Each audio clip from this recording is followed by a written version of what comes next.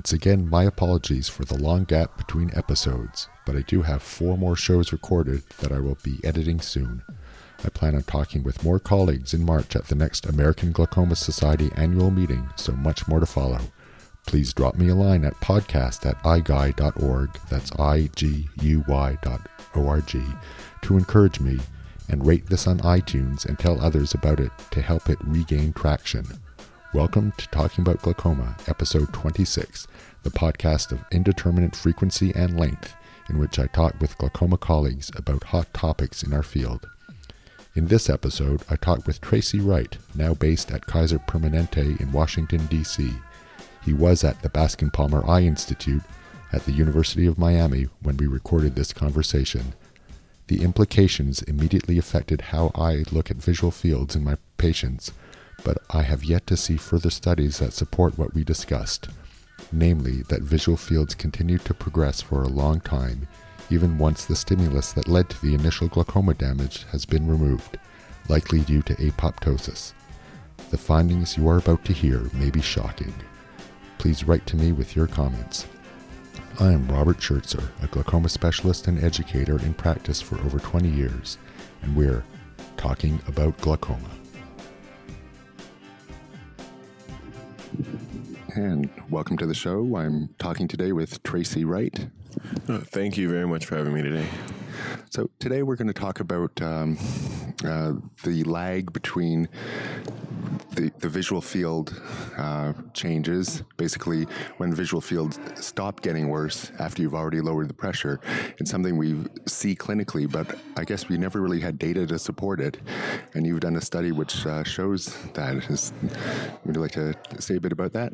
Sure. We're calling this the treatment to outcome gap is what we're calling it. And basically, we've noticed clinically, as I'm sure you have as well, that sometimes you'll do a procedure and you'll reach your target IOP and the patient stabilize nicely, but you still see continuation of visual field decline over time. And then eventually, hopefully the patient stabilizes, but maybe not as soon as you'd like. So we basically wanted to study patients who had visual fields over the course of not only preoperatively, but also postoperatively, at least 5 visual fields. And we followed them out in terms of recording their pressures as well as, looking at the visual field mean deviation.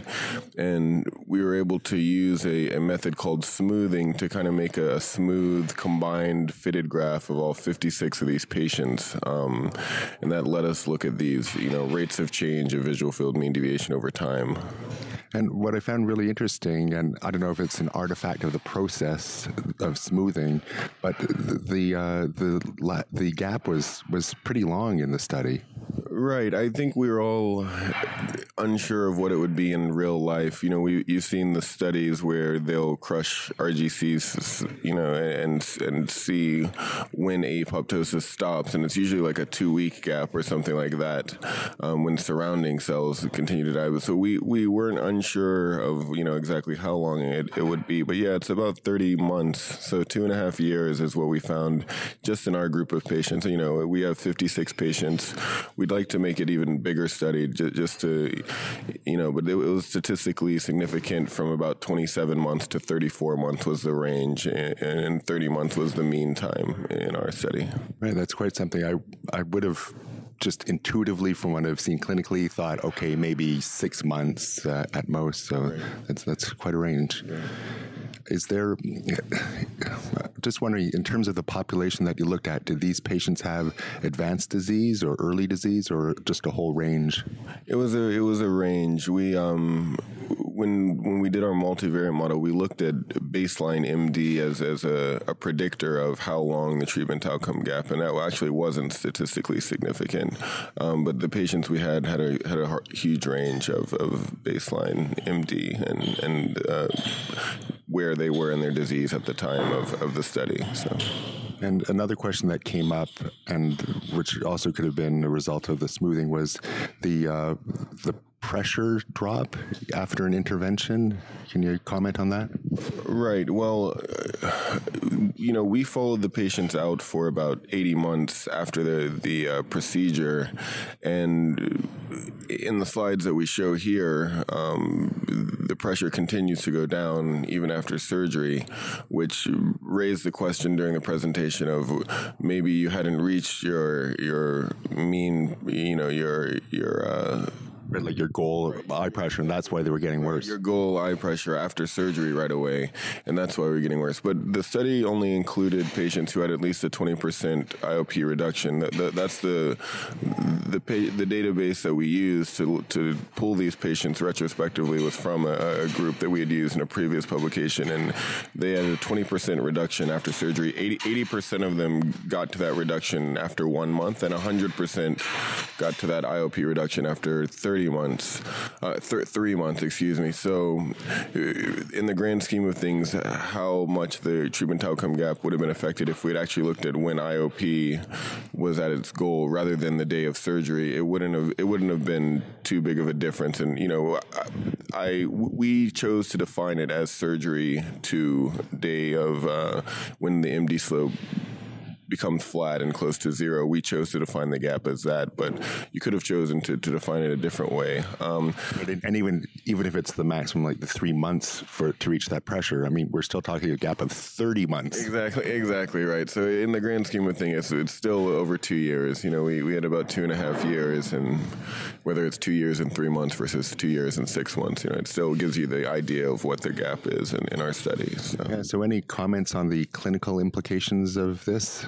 Yeah, I think, a lot of neuroprotective studies have come out, and I think that this gap would be a great opportunity for us as clinicians to try and improve our outcomes after surgery. We're actually looking at possibly doing a study where, we take patients after surgery, and some are started on neuroprotective agents and some aren't, and seeing if the patients do better, because if we could, increase the survival of these RGCs and this gap, if that is the mechanism for the gap, then we maybe could have better outcomes in general. And I guess that could also explain why something like the Memantine study, which was looking at, something that we would expect years to see changes for. If even surgical intervention, it takes years to see that things are stable. It's no wonder that there's no data that's appeared yet from that. Exactly. So I think there's a ton of ways we can look at just improving outcomes for patients in general. So great. Any other comments you'd like to add before we wrap up? No, I just thank you very much. Yeah, thanks for having me. I appreciate it. And great. See what discuss. Yeah, thanks so much, Tracy. Well, that's our show for today. Thanks for tuning in. Be sure to subscribe to the podcast so that when I do post a new episode, you'll automatically receive it on your device. The show can be found on iTunes, Pocket Cast, Google Play, Stitcher, and anywhere that fine podcasts can be found. There are some great new interviews that I've already recorded that should be posted in the weeks and months ahead, so please keep checking back. Please provide feedback at podcast@iguy.org. That's IGUY.org. If you could please rate the show on iTunes, that will help improve the rankings so that others will find it. Remember that audio material can count for continuing professional development and can also inspire you to start a personal learning project to pursue the topics in greater detail. The show notes provide references that you can track down to further enhance your learning. If you are not using the enhanced version of the podcast that has the show notes, these are available at iguy.tv/podcast. Check out my blog on glaucoma, edtech, health IT, and technology, wholelotofrob.com. That's WHOLELOTTAROB.com or iguy.tv/blog. Follow me on Twitter at Rob Schertzer or iguy.tv/Twitter, and visit my website at westcoastglaucoma.com or iguy.tv/office, which is packed with iFacts, including animated videos explaining different surgical techniques. Remember to keep fighting glaucoma by early detection so that nobody loses vision from this disease. Until next time, I'm Rob Schertzer, and I've been talking about glaucoma.